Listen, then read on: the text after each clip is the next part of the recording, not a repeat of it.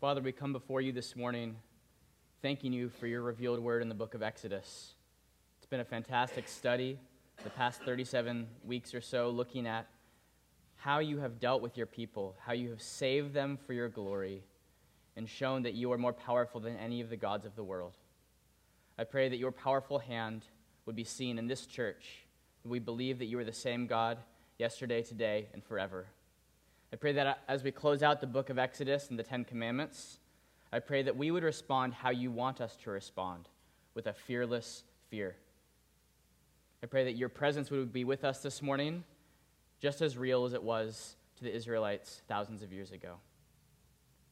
Lord, we have many issues in the world going on today and even this week that deserve our prayer. Lord, we lift up to you the Early Rain Covenant Church in China, and especially Pastor Wang Yi. We thank you, God, for his faithfulness to the gospel and how he was not in fear of the Chinese government.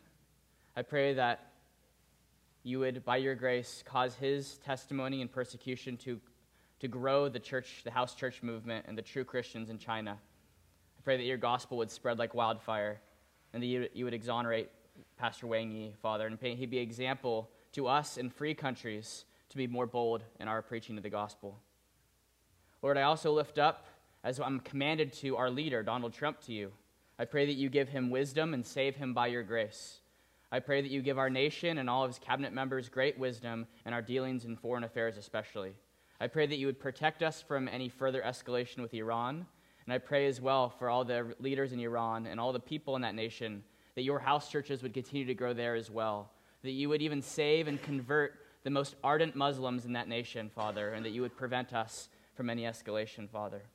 I pray that you would use these wars and rumors of wars to bring about a great awareness that this life is short and a vapor. Cause us to cling to you, and for people in America and in Iran to consider the foundation for why they do anything and turn to Christ. I also lift up to you the country of Australia right now. Much of it is up in fire, and we know that the nation of Australia, in a large part in their legislation, is turned away from your biblical norms in dealing with marriage and other issues. We pray that you would cause this great breakout of fire as well to alert the people of Australia and the government there to turn towards you, Father. Cause us to be in a state that is prone to get fires ourselves, Father. I pray that we would see these little warnings as an example for what the eternal fire might be like, and I pray that we would turn to you and warn people of the fire to come. Save Australia, save us, and do a mighty work this morning through your word. In Jesus' name, amen. Amen. All right, well, good morning, everyone. It's a pleasure to be with you and preaching the final sermon in the book of Exodus. So, 37 weeks back, there's a lot that has changed in that time. Brandon and Hazel have been married. There's many children on the way now in our church that weren't 37 weeks ago. God has done a lot through our church, but more importantly than even the relationships he's formed and the way he's changed us, I pray that you have been molded by the word of God. The book of Exodus has come alive to you, and you see how God's word applies to your very life, that he is able to deliver you from the idols of this world, and how he is mighty to save. I pray that you see him as the great Yahweh, the great God who is the I am, and that you have an increased confidence in him. Even as we close out the Ten Commandments, it's a section of Scripture that is far too often neglected. I pray that you see it for what it truly is, a word of God given to God's redeemed people to make us more like him, to teach us his ways, and how they universally apply to us. That they not only expose our sin and our need for a Savior, but also teach us how we should live. I pray that you have been listening and responding. This morning we arrive upon a passage where the Israelites have just finished hearing God audibly communicate the Ten Commandments to them. And it is accompanied by thunderstorms, lightning, and a smoking mountain. Spurgeon said, "I love the lightnings. God's thunder is my delight. I'm ashamed to stay inside whenever there's thunder outside. I like to hear my Heavenly Father's voice in the thunder." Charles Spurgeon got what we need to get this morning. He relished in God's transcendent power. And I know that us Californians are not accustomed to big thunderstorms, But if you ever traveled anywhere else in the world where they have them, I think you get a taste of what he's talking about. While you don't see a smoking mountain and a blast of a trumpet this morning, you are very much, saints, in the holy presence of God. We looked at his incommunicable attributes in Sunday seminar last week to know that he is everywhere in his fullness. And so don't be lulled to sleep because there's not fireworks going on behind me, but be acutely aware that you are in the presence of God, and he demands a response not only from Israel, but from you as well. So the question is, how have you been responding to the Ten Commandments? How have you been responding? Have you felt guilty, convicted, encouraged, challenged? There's any number of responses we have to the Ten Commandments. I hope that you, throughout the last 10 weeks or so, have been seeing them through the lens of the gospel, and that through Christ, we don't see them as things that are putting us under the yoke of bondage like a cruel master, but in Christ, they truly lead to freedom. Regardless of what your response has been, God shows us what he wants our response to be from Exodus 20, verses 18 through 21 this morning. Primarily, he wants our response going forward for the rest of our lives to be fearless fear. How you respond to the Ten Commandments must be fearless fear. Before you start thinking, Pastor Kurt's gone crazy, it sounds like a paradoxical phrase, fearless fear. I'm simply titling the message of the sermon based on what Moses says in verse 20. He says that they should not fear, not be afraid, that they might walk in the fear of God. And so Moses is the one who invents the paradox, not me. We just have to wrestle with it and figure out what it means. By God's grace, we will figure out what the fear of the Lord, the true fear of the Lord, means this morning, as we want to shape the rest of our lives after the Ten Commandments and living in light of them. The big idea I want to stick with you this morning is because of God's awesome holiness, and as Brandon pointed out in prayer this morning, awesome doesn't just mean cool or radical, but awesome means truly in awe of God. We should have awe before him. So the big idea is because of God's awesome holiness, we need a mediator to follow God with fearless fear. Because of God's awesome holiness, you and I need a mediator to follow God in fearless fear. We'll see this in 3 simple points this morning. First, his awesome holiness. Second, the need for a mandatory mediator. And lastly, what it means to have fearless fear. Are you with me this morning? Are you ready to close out this sermon series with a bang? To have it leave an indelible mark on your soul? I pray you do. I pray you do. So first, God's awesome holiness. God wants us to know his awesome holiness through both his theophany and his commandments. His theophany and his commandments. Look with me at verse 18. Now when all the people saw the thunder and the flashes of lightning and the sound of the trumpet and the mountain smoking, the people were afraid and trembled, and they stood far off. We see that their immediate response to this lightning and thunder was standing as far away as they could, and they are begging Moses, don't have God speak to us anymore. It's apparent that they were in fear of their lives. Certainly God's enemies should run and flee from his presence, but his own redeemed people? Is that the response you would have expected out of Israel? Remember, the Ten Commandments are prefaced by, I am the Lord your God who brought you out of the house of slavery. So God isn't communicating the Ten Commandments as though they are charges being brought to someone on death row. He's bringing the Ten Commandments to his own dear children who he has just saved from a horrific kidnapping and are now his. So they are given in the context of love and redemption. And yet, based on God's theophany, him revealing himself in such a terrifying way in the hearing of the law, his people still cower and want to stand as far away as they can. The point of God's theophany, the great signs of a smoking mountain and lightning, it wasn't to intimidate them into a cowering submission, but it was to give them a glimpse of his awesome holiness to let Israel know and to let the church know this morning that he is a powerful and even dangerous God that we need to make sure that we are approaching with good and holy fear. Israel, as we know, is like us, and they are prone to wander and easily forget God's commandments. We see, sadly, in Exhibit A, the golden calf incident a few chapters later. And so God wanted his commandments to be surrounded by an ultra-high-def warning flares that would leave a mark on them and the future generations to come, so that when they're tempted by idolatry in the wilderness, they would not only remember the speaking of the Ten Commandments, but the huge blast of thunder that surrounded it that would have certainly been unforgettable. Now, as impressive as this theophany was, I argue that the primary reason why they were afraid and were trembling was not what they saw with their senses or heard with their ears, but it was the content of the Ten Commandments that was piercing directly into their hearts. It wasn't so much the sensory overload that you get when you're in an IMAX movie theater, but it was the piercing of the content of the Ten Commandments right through their heart. God wanted his people to know the law, not just to be moral and to live in a right way, but he wanted them to know the content of the Ten Commandments so that his awesome holiness would be revealed to his people. God is worthy to be put first in our lives. His name is holy and most honorable, and he always gives life.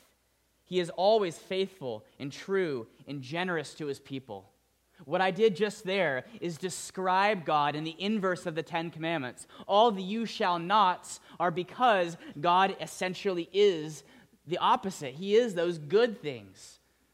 So in all the you shall nots, they're not arbitrary laws God passes down to stifle his people's joy, but he tells them about who he is through the Ten Commandments so that we see how good and true and faithful he is.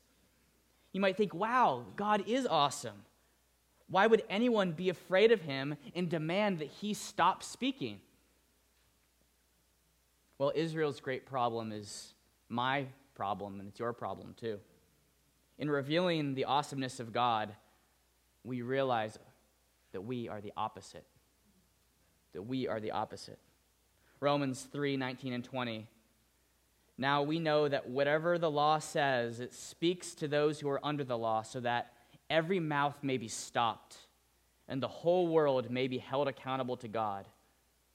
For by works of the law, no human being will be justified in his sight, since through the law comes knowledge of sin. Through the law, through the Ten Commandments, comes knowledge of sin.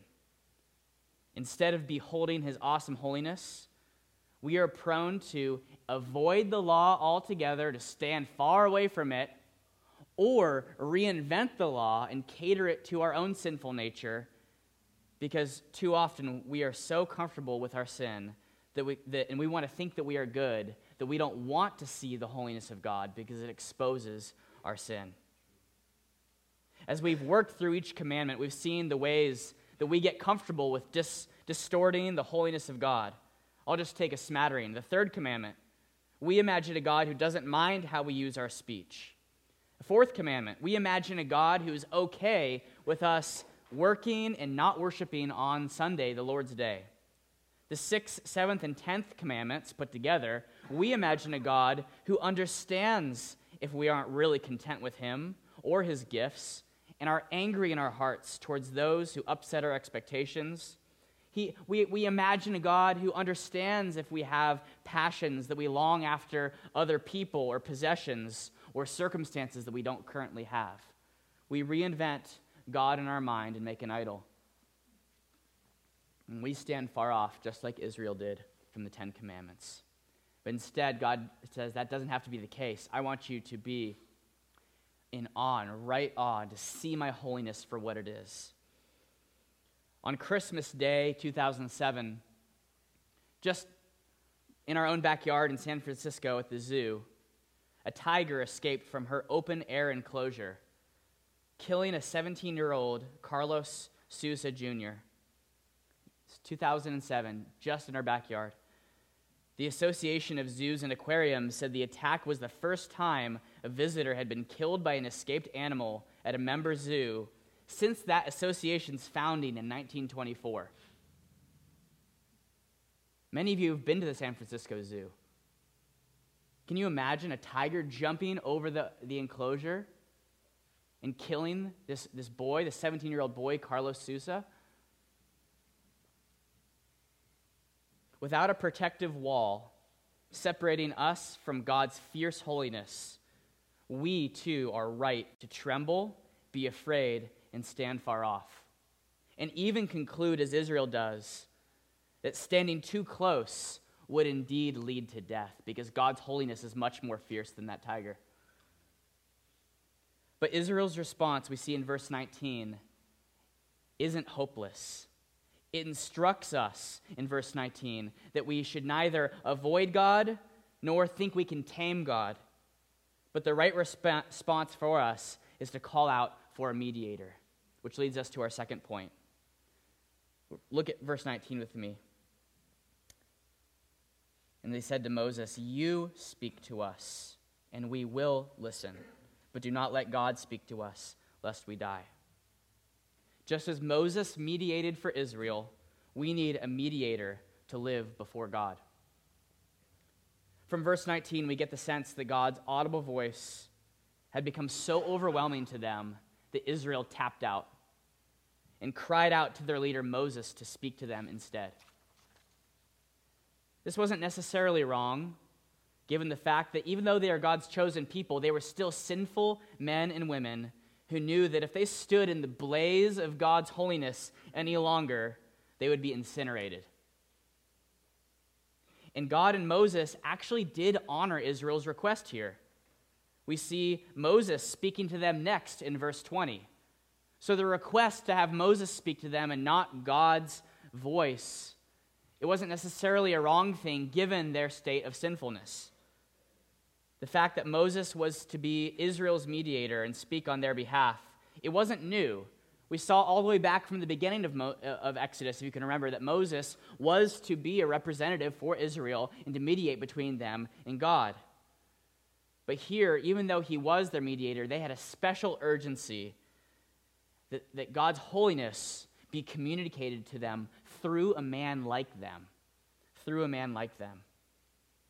So even though Moses was the de facto mediator for Israel, being a sinful man, we realize, and Moses realized, and Israel realized, that we need not only a mediator like Moses, but we need a perfect mediator.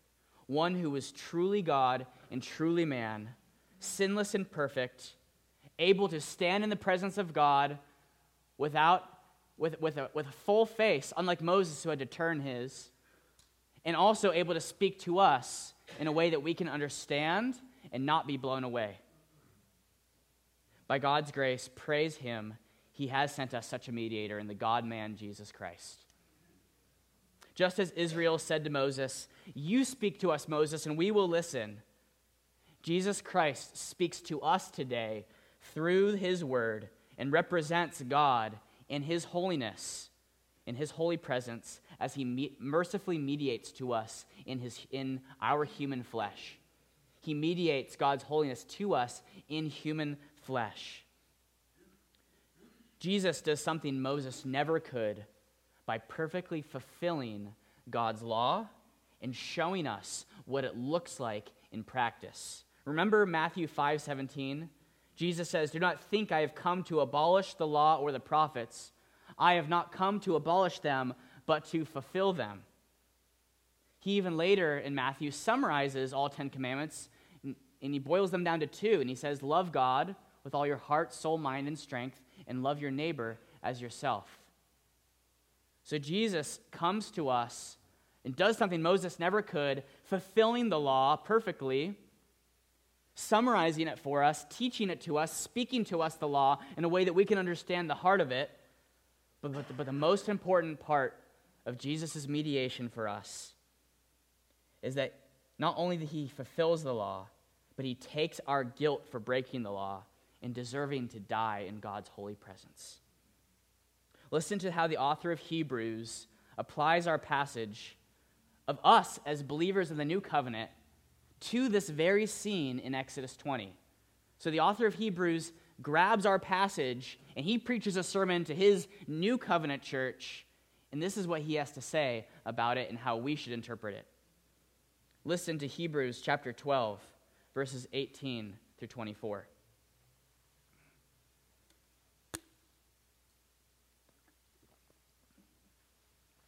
For you have not come to what may be touched, a blazing fire and darkness and gloom and a tempest, and the sound of a trumpet, and a voice whose words made the hearers beg that no further messages be spoken to them.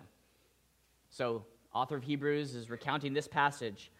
He says, you haven't come to Mount Sinai, verse 22, but you have come to Mount Zion, and to the city of the living God, the heavenly Jerusalem, and to innumerable angels in the festal gathering, and to the assembly of the firstborn who are enrolled in heaven, and to God, the judge of all, and to the spirits of the righteous made perfect, and to Jesus, the mediator of a new covenant, and to the sprinkled blood that speaks a better word than the blood of Abel. This is amazing news for us, saints. Although in our passage we are envisioning ourselves at Mount Sinai, the reality is that we don't have to approach Mount Sinai anymore. We, because of the sprinkled blood of Christ, we get to approach a different mountain, Mount Zion. What we should expect is not a blazing blast of thunder that will blow us away, but we can now approach God in the heavenly city of Jerusalem. We can approach God's heavenly presence now, and rather than expecting to die as Israel did, we can expect to live and even be welcomed. Listen to how Hebrews describes this.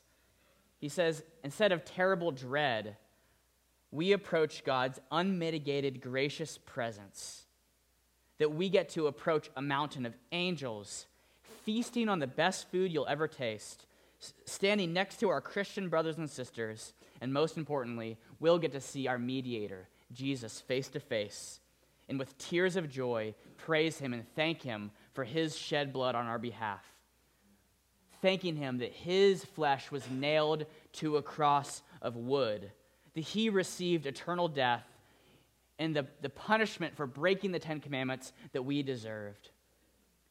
Jesus underwent the blast of God's holiness on the cross. And when it says that his blood was sprinkled, that doesn't mean that just a little bit of blood came out of Jesus. No, so the whole idea of sprinkling of blood refers to the temple sacrifices and the animals that they would come and slaughter, and they would sprinkle blood on the Holy of Holies, on the temple, so that they could be cleansed. Both their sin could be done away with and their consciences could be stain-free, completely clear. Jesus' blood is better than any bulls or goats or sacrifices that could ever come. And through his work on the cross, we can now approach God at Mount Zion. Through repenting of our countless commandment breaking, if you even think back the last 10 weeks over the 10 commandments we surveyed, I'm sure if you think any amount of time, you can recall the ways that you have fallen short of those 10 commandments. The closing of Exodus, I don't want you to be left depressed, but I want you to be left encouraged and empowered and realizing that, yes, you are guilty. Yes, you cannot live up to them, but Christ did on your behalf. And because he did, you can now be forgiven and cleansed and given his righteousness to approach Mount Zion, empowered to live out the law, not on your power, but his. As a perfect mediator, Christ not only gives us his forgiveness and righteousness, but also his Holy Spirit, so that we have the ability to live out the heart of the Ten Commandments. In verse 21 in Exodus 20, Moses draws near to the thick darkness of God. Jesus, being an even better mediator than Moses, not only draws near to God, but has always eternally been in the presence of God, draws near to God always on our behalf, and will forever be at the right hand of God, interceding on our behalf. so that our place as adopted children is never in question and our prayers are always answered. Amen? While many of you are familiar with the concept of Jesus as a great mediator, and you even show that to me that you believe that because many of you pray in Jesus' name. While we get this concept, and this is probably nothing new, I fear that familiarity has bred contempt in the church toward this staggering reality. Most of us have not had a near-death experience. I praise God for that. But imagine that you're at the San Francisco Zoo, and that tiger jumps over the cage and is standing right in front of you. And then someone jumps in front of you and saves your life and is ravaged by that tiger instead of you. That same sense of relief and gratitude you would feel for that person to sacrifice themselves in front of you as though you were standing in the San Francisco Zoo, that same overwhelming sense of, I should have been destroyed. This was my just desert. That sense of relief and thanksgiving needs to be recaptured by us in our church. We should never grow tired or bored of the fact that Christ is a mediator. But we should know every day that the tiger of God's wrath should have mauled us. And yet we stand safe and forgiven and loved because Jesus stepped in our place. When we neglect God's awesome holiness, and when we neglect Christ's mandatory mediation, there are naturally other false mediators that are quite happy to step up and fill that void for Christ to our demise and our destruction. Of the false mediators I see today, a few come to mind.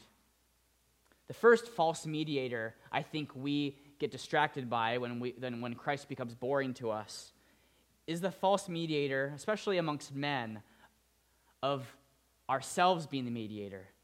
That if I work harder and put that motto onto my life, if I work hard enough, then I can achieve what God has for me.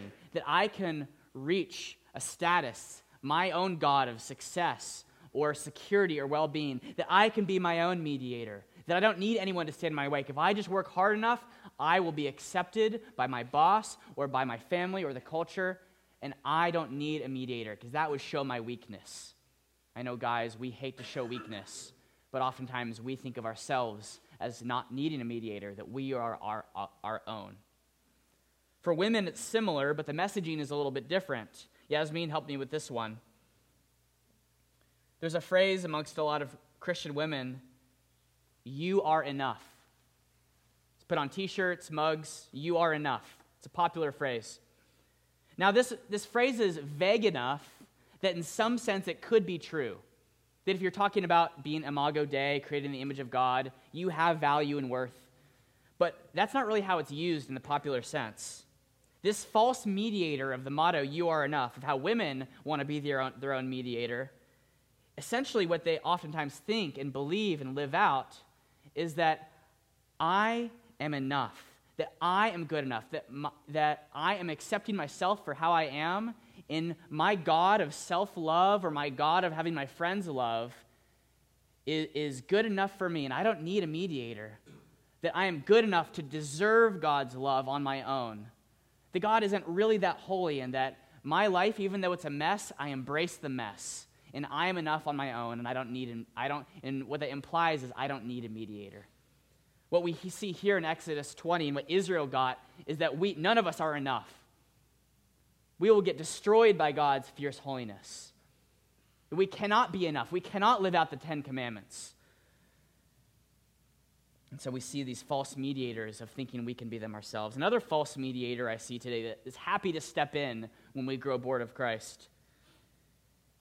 It's the false mediator of technology.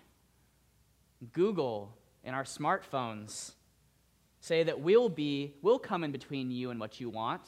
Here, you want entertainment, you want omniscience, you want to know everything you can know. Here's a Google device. Here's a smartphone. It will be your intermediary, your mediator between you and what you most desire: escape, entertainment, knowledge, power. And so, in the heart of Silicon Valley, we see and understand that when people forsake Christ, when people no longer want to sit in the quiet and pray and meditate and be in the presence of God, to be patient. Instead, we're a people that grabs our phones first things in the morning and uses them as our false mediator. We're a people that is distracted by constant buzzings and clickings and screens, and our attention span has been completely shut off to wanting to sit in the presence of Christ. We are happy to have the mediator of technology step in the gap for us. Now, while these things can be great tools for the kingdom, as we've spent time thinking about, they're also a great distraction for what we were made for. We were made to be in the presence of God, to view his holiness, and to appreciate it with fearless fear through the mediator, Jesus Christ. That is what you are ultimately made for. And so, whether it's thinking we can be good enough ourselves or thinking we can put something else like technology in the middle, those things can get in the way and distract us from our true mediator. So up to this point, the ultimate question about our standing with God has been answered. We are forgiven in Christ, that we can approach Mount Zion now. But a question still remains. Now that we've been forgiven and shielded by Christ, how are we to now live before this great, fearful presence of God? Now that we've been clothed in the righteousness of Christ, how are we supposed to relate to God's awesome, holy presence? This leads us to our final point, our fearless fear.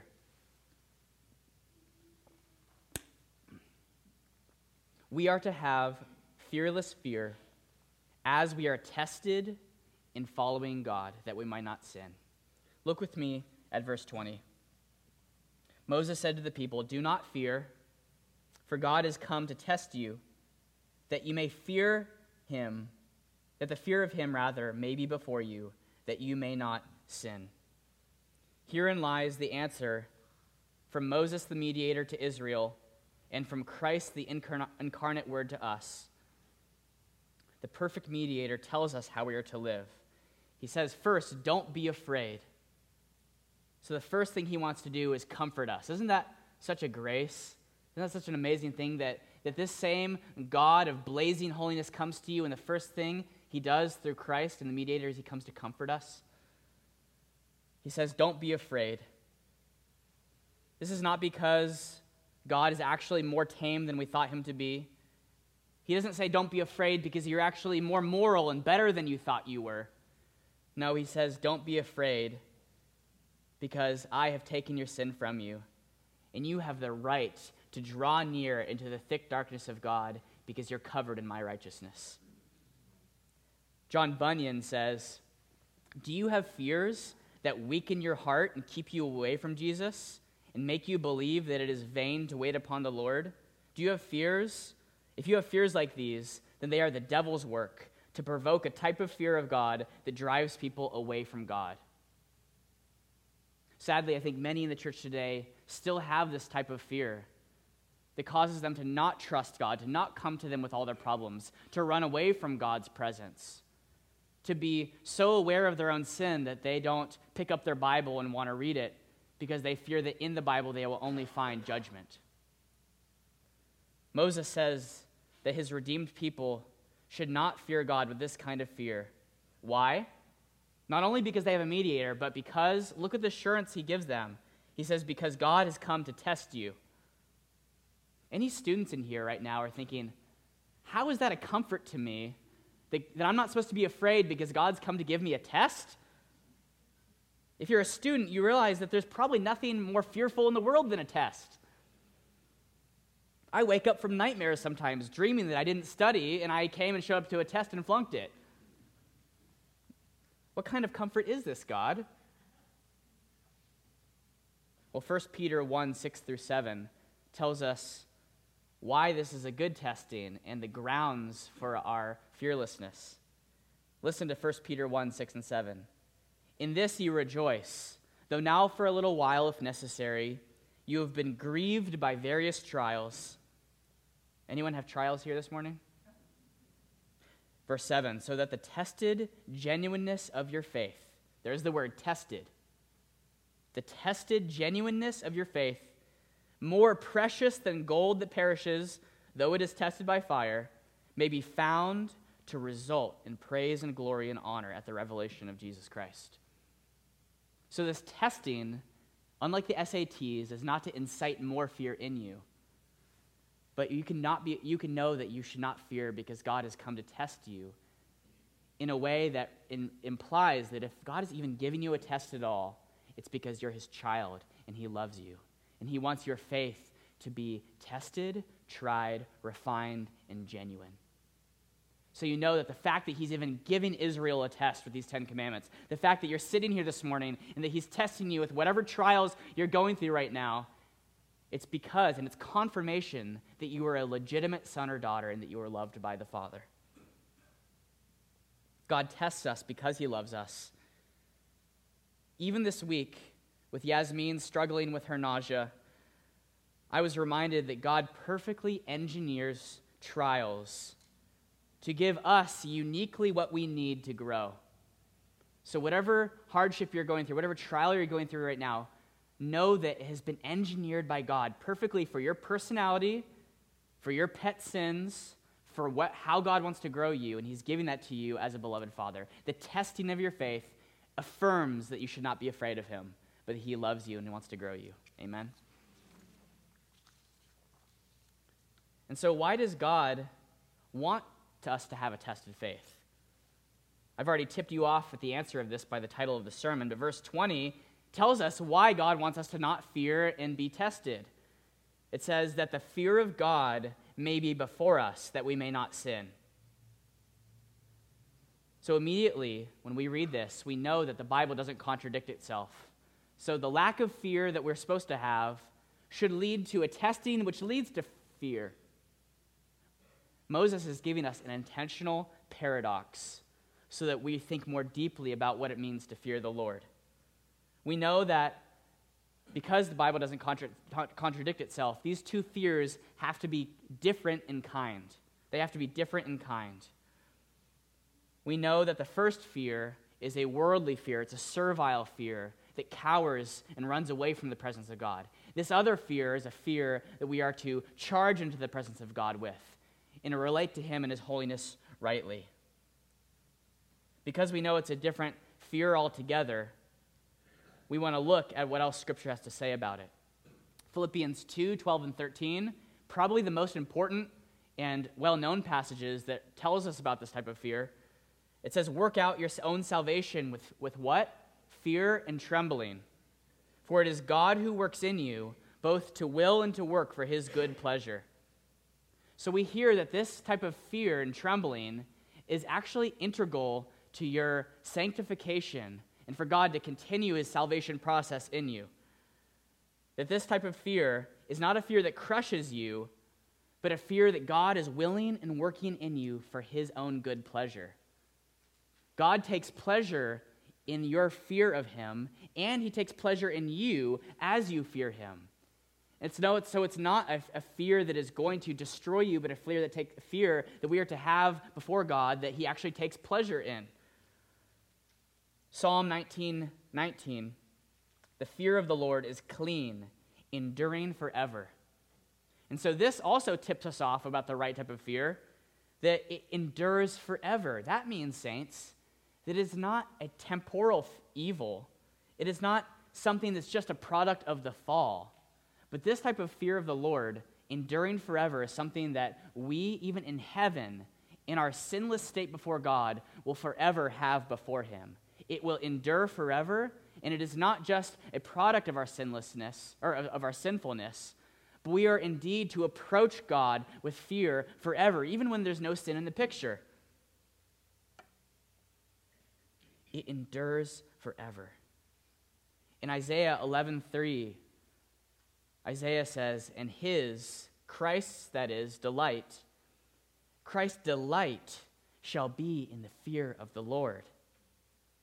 So the right fear of God, it clearly isn't some primitive training wheels that we start out with in our relationship with God, but we mature to higher ways to relate to him, like love and appreciation. No, the fear of God isn't just training wheels to start out with, but the fear of the Lord is something that Christ is said to have, that Christ delights in the fear of the Lord. So if Christ has it, it is not just the beginning of our sanctification, but it's also the end of it as well. We are to strive to grow in our fear of the Lord, not get rid of it. So, synthesizing Philippians, Psalm, and Isaiah together, and Exodus 20, obviously, what we can say about this right, fearless fear that we must possess to respond to the Ten Commandments properly. Michael Reeves sums up in a way that I think he puts it really well. He says that we should be overwhelmed by every perfection of God's. Fear is a way of speaking about the intensity of a saint's love for God. We do not love God aright if we do not love him without a trembling, intense love. And so because God is creator and we are creature, because God is holy, even when we're in heaven without sin, we will still be created and he will still be the creator. And so even then, we are to have such an intense love, just like walking out in a thunderstorm like Spurgeon loved to do, that we are overwhelmed and in awe of this God so that our love for him trembles. It is a fear that is able to delight in God, just as Christ does, knowing that we are shielded from the danger by Christ, and we are able to even get a glimpse of his awesome holiness. This type of fear, my beloved, it will keep us from sinning as Moses prescribes. He says, I want the fear of God to be before you that you may not sin. So before you think that I'm forgetting the first part of this, it is noteworthy to say that this fear is of bad consequences happening too. Moses disobeyed God and he didn't see the promised land. David was a man of war and didn't get to build the temple. Ananias and Sapphira lied to the Holy Spirit and God put them to death. So don't think that God, even for his saints who he loves, gives us consequences and we should fear breaking his law. That is part of it, certainly. But it is much more than that as well, as we saw.